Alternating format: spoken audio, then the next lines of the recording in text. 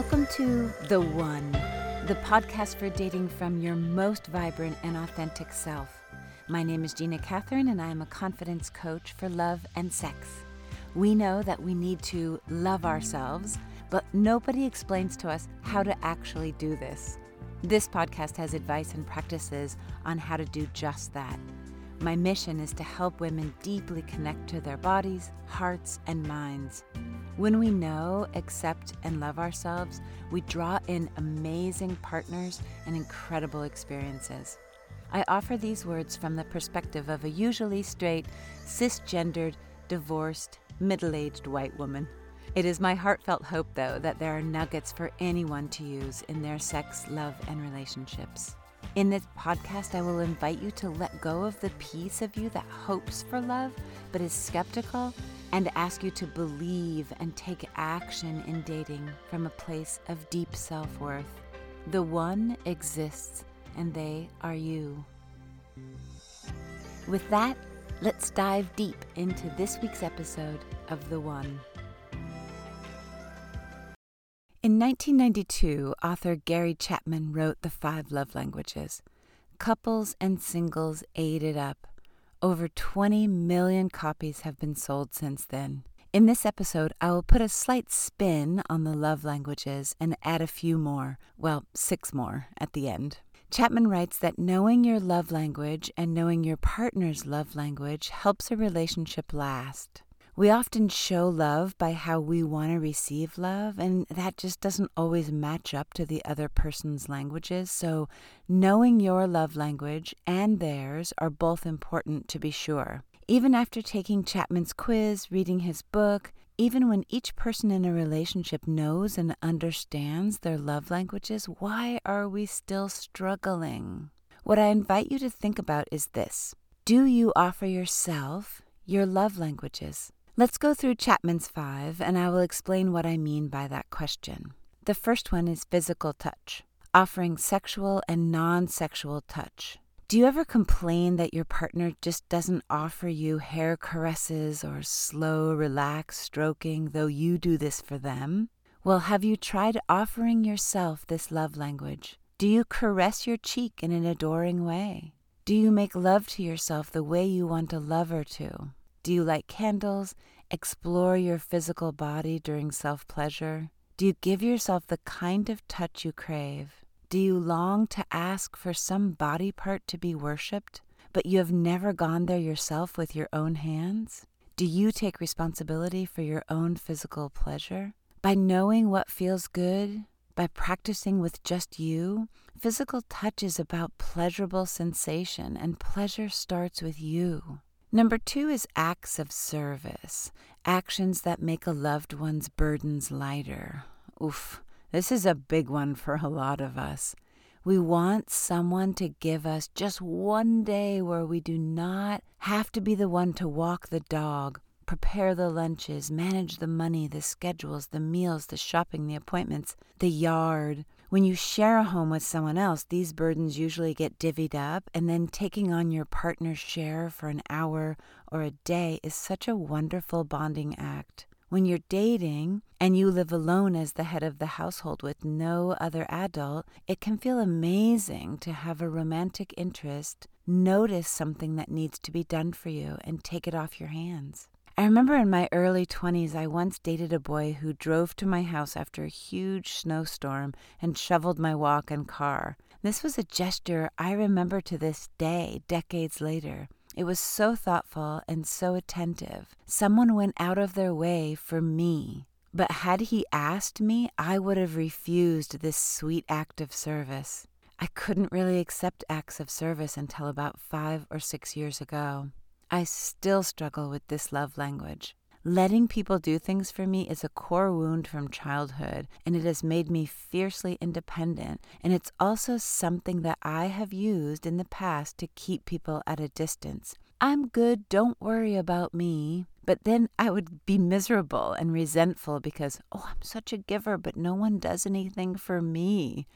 Once I became aware of this pattern, I began to offer myself acts of service. I reminded myself I didn't have to act like this stoic badass who could do it all herself. And I began talking and acting in ways that took burdens off my own plate by saying no. And here you can go back and check out my podcast episode on boundaries, by starting my day asking, what can I do to make this day easier? I really needed practice accepting acts of service. I started with non-romantic partners, and people started showing up for me in acts of service. It was a love language that I had rejected as not my thing, but it's now one that I deeply cherish. A third on Chapman's list is receiving gifts, tangible and physical items that reflect thought and effort. My question is, do you give yourself high-quality, thoughtful gifts? Have you ever picked out something and sent it to yourself with a note that says, I thought of you when I saw this? Do you feel worthy of receiving gifts? Can you practice receiving with yourself? Do you celebrate gifts that you have given? And by celebrate, I mean with gratitude and the acknowledgement that you're worthy of super cool gifts. Give them to yourself and don't beat yourself up for having done it. Celebrate yourself. Don't listen to any voices in your head that tell you you don't deserve a thoughtful gift. When you get super comfortable offering and receiving gifts in a tender and just playful way with yourself, the receiving of gifts from others will not feel weird or manipulative. You'll just get so much joy out of receiving gifts and giving them too. Number 4 is quality time. This is defined as focused and undivided attention together. This is another tough one to offer ourselves. We're taught that asking for time alone is rude or mean, or at the very least taking time from someone else. But meditation, a night home alone with a favorite movie and guacamole is divine. It feeds you. I was once told that my frequent reading of books was selfish, as if I should be doing something else.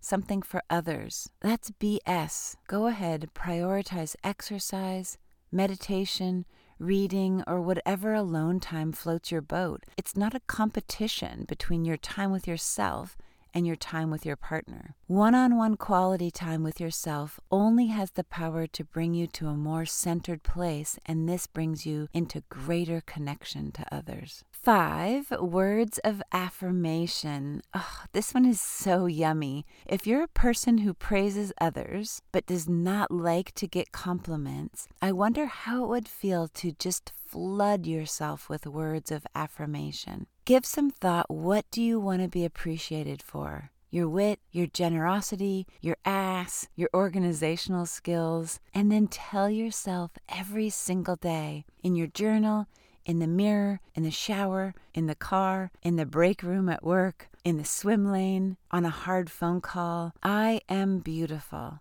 I am a fantastic negotiator. I'm good with money. My ass looks amazing in these leggings. Whether you feel it's true or whether you deeply want to feel it's true, give yourself the words of affirmation. Those are Chapman's 5 love languages. Next are ones I want to add from Dr. Nicole LePera, who's also known as the holistic psychologist. If you've not read her book, How to Do the Work, take some quality time right now and go gift yourself that book. Her Instagram is also hot too, and she adds there 5 additional love languages. The first is understanding your partner's trauma. For this, each partner needs to be conscious of their personal trauma, to include childhood wounding. Harville Hendrix did this really cool study that showed the power of sharing your trauma with a romantic partner. In the study, they ran tests on how telling your trauma while in the arms of a lover has more healing power than any other relationship dynamic,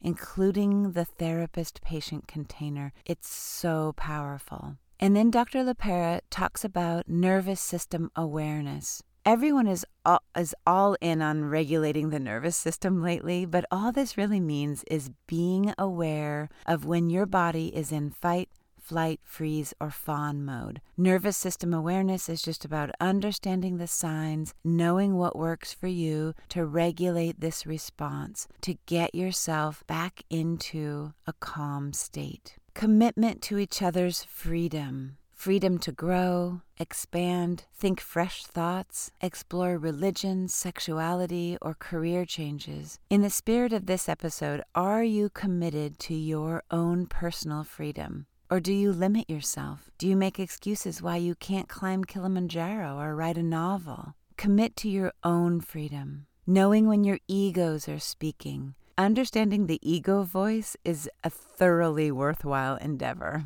And then finally, she talks about non-judgment and non-interference. Show up for yourself in loving compassion and non-judgment, and this practice will call in others who treat you the same. You'll also notice the quality of non-judgment and non-interference in others when you stop judging and interfering with yourself. I just want to add the very special language of the aesthete, the beauty of the written word, art in all forms, music, though I think there's another category for music called the mellophile, but I'm just going to lump it all in here. There's a really special magic, a portal that goes straight to the heart and the turn-on of the aesthete. Rupi Kaur wrote in her book of poems, "How you love yourself is how you teach others to love you." Take the love language quiz, but don't let the quiz results limit you. Remember your commitment to your freedom. Learn the art of checking in with yourself and your body on how you want to be loved in every unique moment. Give and receive in the ways that feel good. Stretch and try on the other ways. Check in with your body. This will help you to know if this rejection of a certain love language is due to some wound or it's just not your cup of tea. Not your cup of tea will feel neutral, not really stimulating enough to feel like anything in the body. A rejection from an old wound to a love language will feel like a message. It'll feel like a big contraction, like nausea or a sensation that's trying to get away from the love. Get curious about the reaction like that. Get some coaching or therapy for clarity. Reach out to me if you feel like some of these skills would benefit you to get closer and more deeply in love. I wish you all of the love languages. Heartfelt thank you for listening. I am honored every time you choose the one. Loving yourself does not require perfection. Big, juicy love requires us to get curious, to offer ourselves what we are searching for in others, and know that from this place of love and power, you magnetize amazing connections. Please do all the actions to keep the One podcast rolling. Share with others who may need to hear this episode. Like, download, sleep with me under your pillow. Click on the link in the show notes to subscribe to my monthly newsletter. And then listen every Monday and Thursday to get ever closer to the love that you so deeply deserve. You can also follow me on Instagram, where I have tons of fun content to inspire you to be the one. You are loved by me.